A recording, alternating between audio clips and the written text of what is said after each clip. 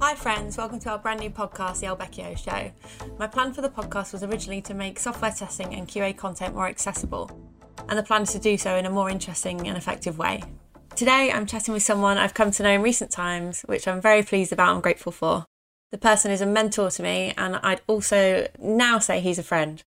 Peter Thompson, Chief in Command of Thompson QA Consultancy, thank you so much for joining me. How has your weekend been? It's been good, Emma, and thank you. Thank you for the opportunity. Yeah, it's over here in Australia. We're going through that lovely time where it's warm, rains in the afternoon, heats up, gets humid, all around again. So I had a good weekend. Yes, thanks. How about you?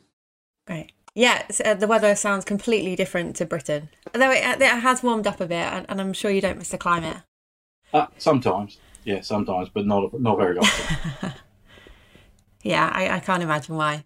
So gratefully, I've come to know you pretty well, but for our audience today, can you share with us a little about your career to date? Oh, look, yeah, I can. I consider myself, or one of the terms I've used often is I'm a serial tester. So I started testing way back before the days of when testing was even a recognised skill set. I was working in operations, which were in massive computer rooms, the size of your house and less processing power than what you have on your phone these days. One of the things they got us to do on the night shift was basically test the new programs that were coming out, the new jobs that needed to be run, and compare them against what was done in production. So that kind of sparked my interest. Testing as a career kind of kicked off towards the mid-90s, where I did a stint at a software house in Cambridge in the UK, and carried on there into working in the banks in London, which again is another path well trodden by many testers. I needed to challenge myself. Decided in 1999 I'd move to New Zealand and do the Y2K testing because they were going to go through Y2K first. And from there, everything's kind of spiraled. Came back to the UK for a while, did a stint with mobile phone companies, then went back into banking and have since kind of built my reputation around outsourcing, offshoring, bringing different weird and wonderful solutions to anyone who wants to listen to me. Sure. So you kind of alluded to it at the start of the call and you mentioned New Zealand. Of course, you moved to New Zealand for the Y2K to be the trailblazer that you are. But moving on from that, how did you end up moving to Australia? I understand you were the talk of the town soon after landing, but not necessarily in your own words for the best reasons. Yeah, look, can you share a little more on that? Of course, yeah. And it's kind of interesting. You don't, like most people in the testing industry, do not really put tickets on themselves and think about how good you are and what you can bring to the party. And it was probably by chance I came to Australia. I had been working with a very nice guy in Barclays. Called Sandip Ganguly. He's a fabulous guy, really smart, and for one reason or another, he lost his way at Barclays, and he ended up joining what was one of the major kind of SI partners that was moved to Australia to start their QA or testing practice over here. He phoned me up, out of the blue, and said, "Look, I've recommended you. Do you want to talk about it?" And I said, "Well, yeah, why not? What have I got to lose?" And 3 phone calls later, there was an envelope on my doorstep that had a good contract with good benefits, all travel paid for the whole family to move out to Australia. So that's why I ended up there. And of course, what I didn't realise was that really they were trying to tap into my skills around offshoring and outsourcing. So, and when you do something like that, oh man, you have to be careful with the approach. And obviously, I won't name the Australian bank, unless I already have, in which case we'll have to go back and edit it out. But if I haven't, that's all good news. They hadn't approached with it in the best possible manner. So there was a lot of union involvement, there was a lot of press involvement, regular news bulletins about what we were trying to do. Just made it extra hard. And I think what's good about a platform like this is I now actually get to tell the positive side of that. And it wasn't about the kind of the drastic cuts, because when I look at when you're outsourcing, whether you're offshoring or not, you need to look at what you want to do and what you don't want to do. And what you want to do, you do more of, and what you don't want to do is what you outsource. And so sometimes those numbers of people that you will either move on or make redundant or retrench, and whichever language you want to use, it can be quite high. And in our case, it was about 130. But I can tell you, out of those 130, 127 of them were rehoused in either jobs in the same company, jobs outside the company, or with a supplier in some shape or form. There were only 3 people we didn't rehouse, and 2 of those retired. and unfortunately, one we just couldn't get to in the end, which is a shame. Sure. But you don't hear that side of the story. Often, what you hear about is the big 130 plus number of people we got rid of. Sure. Yeah, I know that's something that's come up during our kind of conversations together. And for me, it's kind of testament to the character that you are, that you were instrumental in rehoming all those employees that kind of were. Yeah, it's because unfortunately people think it's personal, and it's entirely the opposite. The personal side of it is about helping them and supporting them and helping them find different jobs in different fields with using different skill sets that they didn't even know they had at the time, or manufacturing opportunities for them. And so it's not personal when you make the choices to what do we want to do to what don't we want to do. It's not a personal point. They're not looking at Pete Thompson and go, we want to get rid of him, so we're not doing what he does. It's about these are the roles we want to do going forward, and if we're going to spend hundreds of thousands of pounds or dollars more in investment, we need to make sure that we've got a partner, because the supply and supply of resources just not here. And that's the same wherever you go. You want to suddenly go from 150 resources to 500. You just can't have 350 people walk through the door the next day. It's not possible. Sure. I think, as you kind of mentioned there is sadly sometimes emotion attached to it, and sometimes people don't always see the wood through the trees. And sometimes, unfortunately, that does place a target on, said leaders' back. Not necessarily for the fair reasons, but again, it's sometimes easier to look outside than look within and kind of, appreciate the situation for what it is, just sadly a part of life, and this is business. But ultimately, again, as I say, a testament to who you are and the character you are. So I'm glad you've kind of shared that on the podcast. So let's talk about why we're pals. For context, I sent a LinkedIn request your way. I was looking to expand my testing network in particular. And you very kindly, right off the bat, extended your kindness in form of mentorship.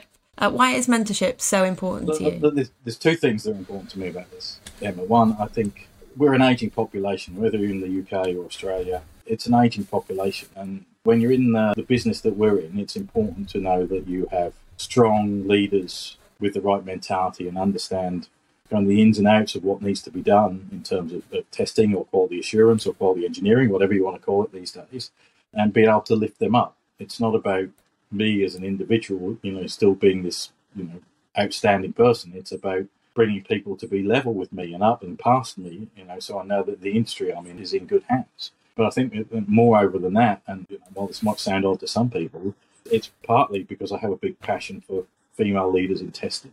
So it is quite shocking to see the difference between the management layers of testing and the execution layers of testing, just to put them in two camps. That kind of execution layer, the analyst, is predominantly female, and there's a reason for that, scientifically proven.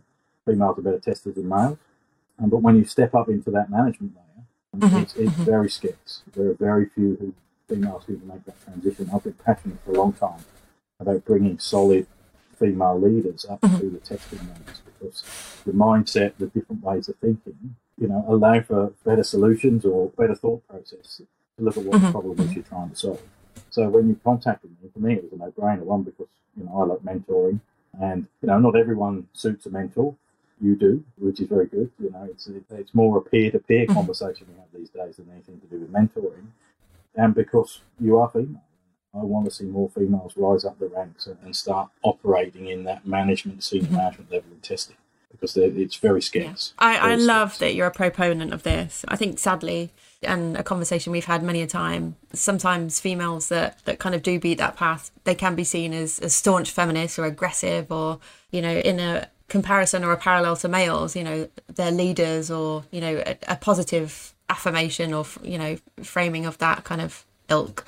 So I guess it does hold an inordinate amount of weight for a male counterpart in the testing world to share something in such a way, and you do it so passionately. For me, as you know, I'm very pro-equity, and it's all about, for me, the best people in the role. However, I do think, and it's the same with football, there's the same old parallel, it's about providing the right opportunities to across the board, and then the best people flourishing in those roles. That's how I see it. Yeah, I agree. It's also about having the ability to take the opportunity. And sometimes in the male-female psyche, taking the opportunity is what differentiates people, and it's on the record, right? So I can't go back for it. So most males will bullshit their way through and worry about the bits they can't do. Where the female psyche is more worried, what about this 20% up here that I can't do? And that's the bit that's going to find me out. Where a male is more likely to go, well, I'll be 6 months in the job before they find out I can't do that, and by that point it's too late, right? So yeah, it's very interesting. So yeah, no, I think it's good to see, and especially here in Sydney, a huge raft of very strong female leaders in the testing industry start to come to the fore. It's very promising. To be honest, like I think people like yourself, and like I'm very lucky to have worked with some equally wonderful proponents of females in the tech space, and it does foster a much more enabling environment.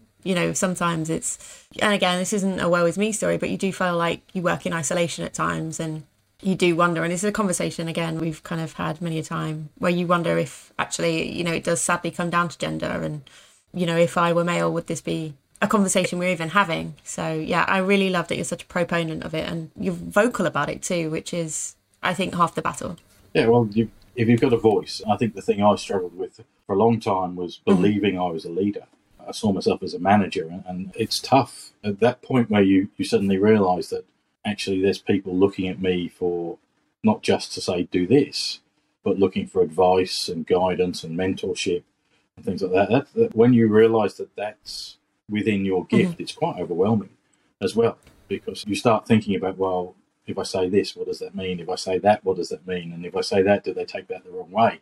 But actually, when you can get your head around it, it's very empowering to be able to say, actually, I have a voice, so why shouldn't I use that voice for the things I'm passionate about? And I'm very fortunate I have a voice that people will listen to. And so why should I not use that to be vocal about female leadership in testing? Well, we could possibly come on to shift left and what that means and to me and things like that, or why Cambridge United are the best football team in the world, right? You've got the voice, so use it. And more often than not, people don't realise the power that they have, at their hands until someone tells them and they recognise it. So yeah, you're in my opinion, and I'm vocal about this. I just think you're a good guy, Pete. So as you know, though, unfortunately, the podcast is limited to kind of a 40-minute recording cap. And thankfully, we won't get onto Cambridge for that reason. So, yeah, football misses you this time round. But nicely there, you've segued us on to my next question. So in preparation for this chat, and because you did give me carte blanche, I did go digging. And did you know the last 3 comments you left on LinkedIn were, they are lucky to have you, keep up the good work, keep up the awesome work, all the best, will excel in whatever role you do next. For me, reading those, I'm not at all surprised, as you've been nothing short of supportive and cajoling of my growth too. Whenever we speak and talk about people and understanding and the character being intrinsic to a person and their success, how critical has that interpersonal skill been to the trajectory of your career and the ability to manage huge teams? Well, that's a really interesting question. And the reason I'm pausing a little bit is I'm trying to remember the middle comment. I know the first one that was for. I know the last one because I put that up yesterday. And both of those guys, I should probably call them out. One is Amit, who's a very good friend of mine, just an absolute genius in the QA space. Spent a lot of time listening to Amit. And the last one was for a guy called Danaraj, and Danaraj was supplied my offshore team. And just inspiration to anybody around him. He's one of the most quietly spoken people, but the most effective person I've seen. And when I talk about teams of 1,200, he talks about teams of 10 and 15,000. People that he's in charge of. Just an amazing human being. So I never really saw myself as a people person, to be honest, because sometimes the decisions you make and you have to make in what we do are really not very pleasant sometimes. And you learn to live with it after a while, but it takes a toll. And I never saw myself as a people person because a lot of what I was doing was although we were finding people roles and doing things like that, it was still a loss to them as they'd lost the job they had. So it wasn't until I had that epiphany about being a leader rather than a manager. And when you're talking about 1,200 people, that is overwhelming when it comes over you. There's 1,200 people who are looking to me for next steps, strategy, and things like that. That you kind of realise that without the people, you can't do anything. And I had been on the right training courses and met the right people to help kind of support how I get my head into being a leader rather than being kind of a functional manager and how you bring people on the journey. I think, I can't remember who said it, but I remember doing a year-long course with a New Zealand guy called Michael Henderson, who's just an absolute blinding person. I never met anyone like him, just so engageable. He said, the only way you can be a leader is with people following. So you can call yourself a team lead, you can call yourself whatever you like. If people aren't following, or, as we like to hear, buying the Kool-Aid you're selling, you're not actually leading anything. So you've got to realise that the people are leading, and then that means people believe in you. And if you can get that belief, and you can get them to believe in what your vision is, or what your mission is, or what your purpose is, or what your team's purpose is, then that all shapes the behaviour about how people will pull together to achieve the goal. And I should plug my good friend Kerry's book. It's all about leadership. I'm not going to plug it enough to remember what it's called. Probably got a copy over there behind me, but he talks about purpose over task. And when you can get, as a leader, understand the why, then really the tasks take care of themselves, and sometimes the tasks don't matter. So how you do it is what you're doing on purpose. And if that is a yes, then you go. Sure. So I guess my question, just to follow on, what would you say is the key way to get that buy-in? You've got to be passionate, and you've got to believe. If you can't believe in whoever you're working for, whichever company you're working in, if you can't believe the message or the purpose that you're there for, then your behaviour is counterproductive to what you're trying to tell people to do. But a lot of it is just believe in the people. So one of the things I always say is when you join any organisation I'm in charge of, trust is given. It's not it's given. You're joining because we trust you can do your job. And a lot of people think it should be the opposite way around. And when people realise they're trusted and there's belief in them, then their behaviour becomes more driven towards what you want. And it's really getting people to understand and getting them to know why they are.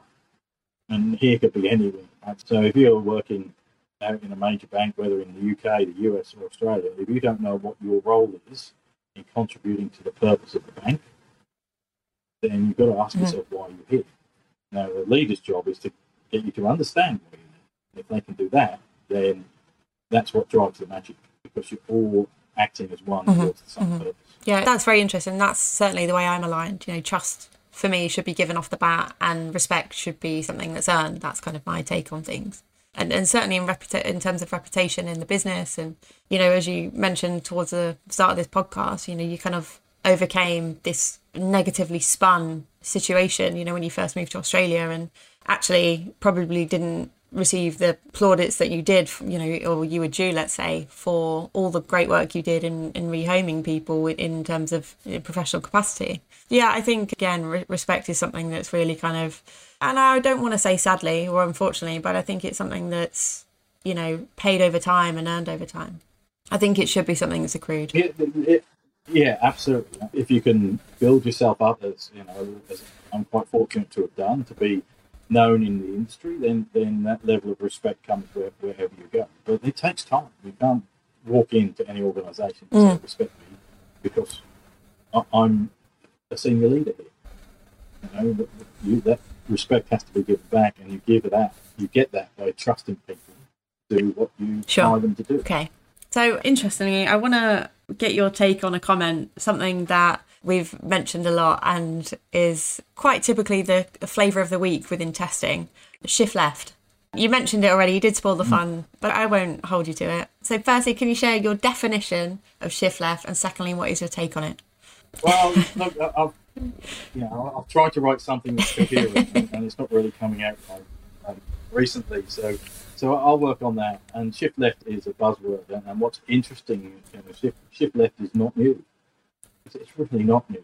I've been knocking in and around the testing world for about 40 years, and shift left has been there for as long as I can remember. And I know what the premise is. The premise is that you move stuff to the left, and therefore you're removing defects earlier. But all of that requires work. I know that sounds a bit odd, but it requires work. And if everybody says, right, we're all going to shift to the left, then all you're doing is standing one step to the left where you were before. And listening as we move into more the scaled agile frameworks, and it's more hybrid model that's being delivered everywhere than anything else. Shift left is becoming more predominant, and how you do automation earlier. But when you think about some of the stuff that comes with that, which is service virtualization, proper stubbing, proper mechanisms. If you take one step back from it and ask yourself the question, would I need to do all that if my code was 100% unit? And more often than not, the answer is no.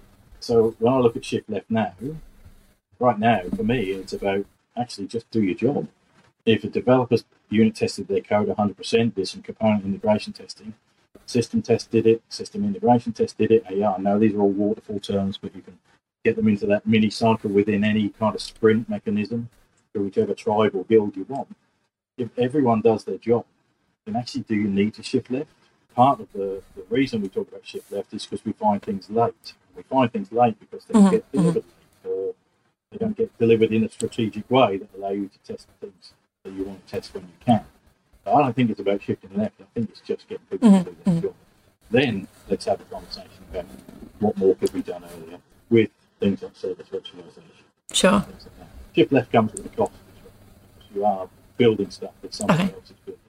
And if you're not careful, you end up virtualizing a whole service or rebuilding a whole service in a virtualized world that's still not been developed by somebody else. You're developing the whole thing twice. So, yeah, I know it's a buzzword, and I know as we move into the scaled agile framework, brand new world of everything, shift left is a good buzzword. But honestly, if people did their job, I don't really think. Yeah, I wanted to get your take on it. I feel like we're in the same camp about this. It's much ado about nothing. For me, if you kind of get that underpinning strategy and governance sorted, I know you alluded to code there, but I think if you kind of really set your framework out and you stall out early enough, part of testing, as you well know, is catering to some of the random permutations that may come up. It's thinking ahead. It's trying to kind of alleviate risk as early as you can. So yeah, for me, I'm kind of not getting caught up with this buzzword, and it probably in a similar vein to you. Yeah, it's and risk is the key word there, because that's really what testing is about. But actually, what shift left is about, while everyone tells you about testing, it's the one thing shift left is not about. Shift left is actually about engineering quality from the start, and you do that by writing testable user stories or requirements. Building code that has automated tests, using your DevOps pipeline for what it should be used for. You're not actually shifting everything left. You're just engineering quality in at every single stage. And when people say shift left is about testing, I challenge immediately their understanding of what shift left is. But also, that's hugely denigrating to people who have spent years building a career in testing under the assumption that everybody can test. And they can't. And, I know one of my other pet hates is the SDET, the Software Development Engineering Test.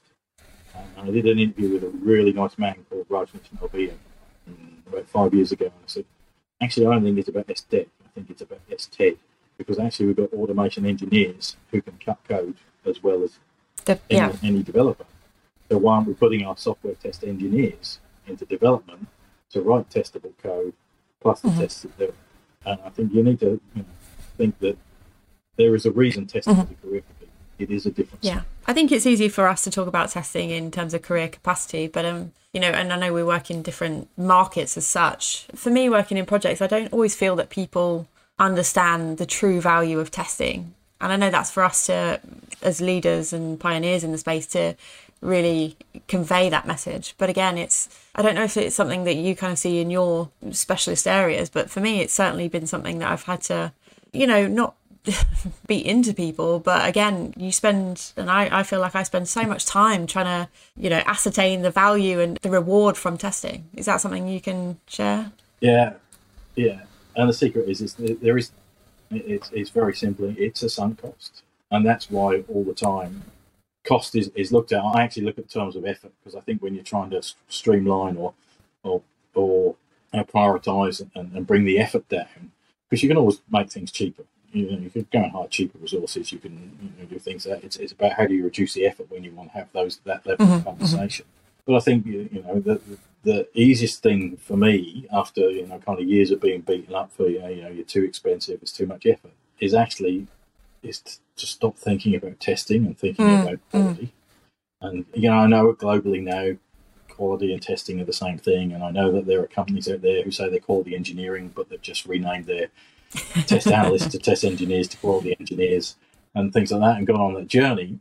But it's about engineering quality in. And so when you start thinking about that in those terms, you can have better conversations that aren't about cost, but are about effort. And so, well, we can reduce the effort if this happens, and then you can reduce the effort more if that happens.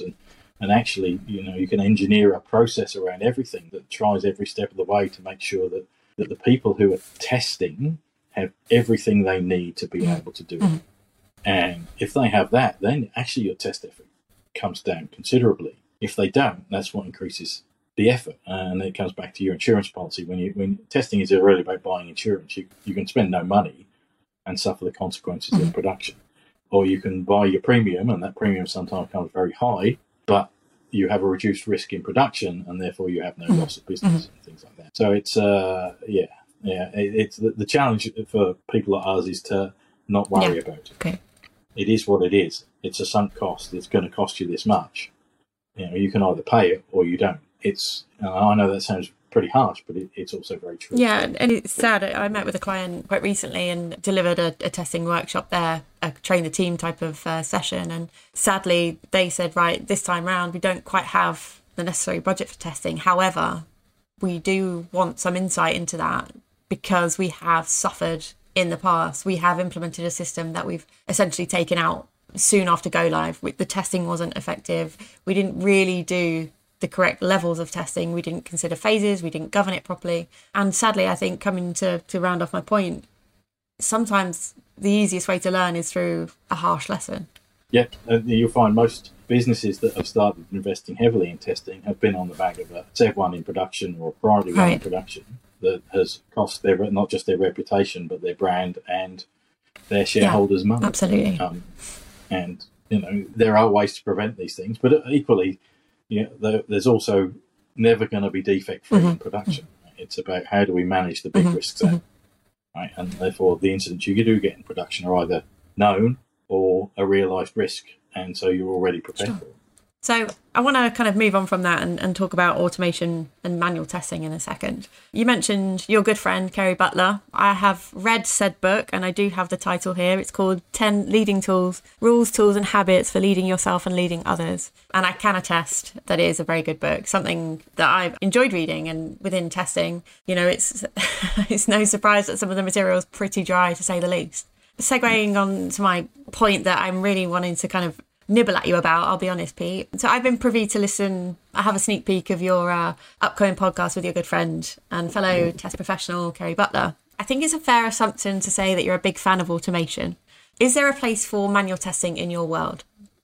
Look, there is. Yes, of course there is. But I do like to automate as much as possible, right? Because it actually doesn't. I don't believe it's cheaper in the long run. I know everyone thinks it is because you push a button and everything happens. But actually, your automation script is just like the code that it's testing. It needs to stay updated. It needs to stay relevant. When things change, it has to change. And yes, you can put all the kind of the objects in. So, you change it once and then it changes in all the scripts. But it's when it works, it's a thing of beauty. So I, first came across automation in the mid-90s. And again, working for the software house, we actually had a 12-hour automated script that we ran every night. Every night, there's only 50, 60 people in the entire company, and every night we would do a build. We would kick off automation that would, at those days, clean the PC, reload everything, probably Windows 3.1 or Windows ME, and maybe Windows 95 back then. And then for 12 hours, our automated scripts would run and would come in the morning and pick it all up. We call that kind of DevOps these days because it's exactly the same premise. I think automation is a key, but also sometimes you have to have that value conversation. Like, what's the value of doing the low cost, the once in 5 years test versus the once in a day tests, and so there is value for manual in there. And a lot of the time, I'll say most of the time we should run stuff manually first if we can, just to check it works, because there's no point trying to automate something that doesn't work. But even you look at the low value ones, it depends what they are. So again, we at the bank, the big bank that we worked at.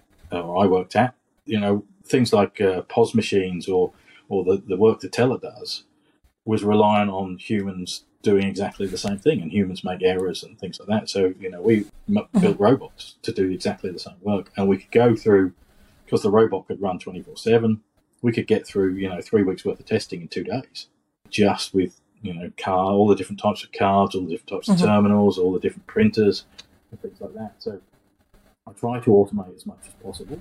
But yeah, there is room for manual. I don't like the term manual testers. I hate it. Job role saying manual tester. What I do like is, people who want to learn a different skill set and translate what's there. And I know that it's test engineer or quality engineer or whatever you want to call it these days. But I think it's about, embracing change. So I hear a lot about change fatigue and things like that. And I don't personally believe in change fatigue, because what we do is change. We work in the business of change. So if we're changing everybody else's life, why shouldn't ours be changing all the time too? So just, continually looking at the way things can be done better, smarter, quicker. Because once you get there, everyone wants right, absolutely. Right, so we all know. Absolutely. Yeah, it's interesting. I think for me, speaking openly, obviously I specialise in the Microsoft stack and Dayforce as Ceridian software. But within that kind of space, automation was limited. Certainly when the products first came out, let's take Dynamics 365, the only tool for quite some time, and again, quite rigid in its approach, was the regression suite automation tool, the RSAT. But now, as we've recently launched, my company Fortitude 17 has partnered with Curiosity, and we offer Test Modeler as part of our automation suite. So the evolution, and funny you mention it, the irony almost of us being testers and working on these kind of transformation projects, yet not being so receptive to change ourselves. You can't really take that approach. It's not really fair. So you kind of have to practice what you preach. One thing I kind of do want to pick at you again for, it's starting to sound like a nag, is, and again, the bone to pick with you is, what's your take on exploratory testing? In the podcast you mentioned it's only tackled by people proficient in the system. So in your opinion, is it not for QA folk as such? No. You're almost poking the bear a little bit. That's my intention. Again, exploratory testing is nothing new. It was actually used as an excuse in the late 90s not to write test cases, right? I'm doing exploratory testing. And which is okay, but in some industries, like especially in financial services, you just can't do it, because anytime you find an issue and it's recorded, you have to have traceability, because that's what all the regulators and auditors and people want to see. For me, the real good use of exploratory testing is when you've got the real user in doing their job the way they do it. Okay, so go on. Because you're capturing requirements right at a high level, but what you're not doing is capturing how the user does his job. And that's where you find sometimes, when I do this, I actually do that next, not that. And the manual says it the opposite round, but the user does it differently. And then you've got a choice to make, which is you either make the change to do what the user does, or you train the user to do it a different way. But the only people who can really successfully do it, and again, in my humble opinion, are people who are at the front end of how they use the software. Anybody else is just pretending to use it in a different way. And that's not testing. I think maybe we have to disagree. Well, agree to disagree on this one. I do think there's value, but I'm glad I asked you to expand on the point, because, I completely agree in the fact that I believe that the end users are the best people to maximise and milk exploratory testing for all it's worth. But I do, to caveat your point, I do believe there's use and value in QA folk doing exploratory testing too. Though I want to move on. I don't want to kind of get into a nice dispute about that, as our conversations often lead to.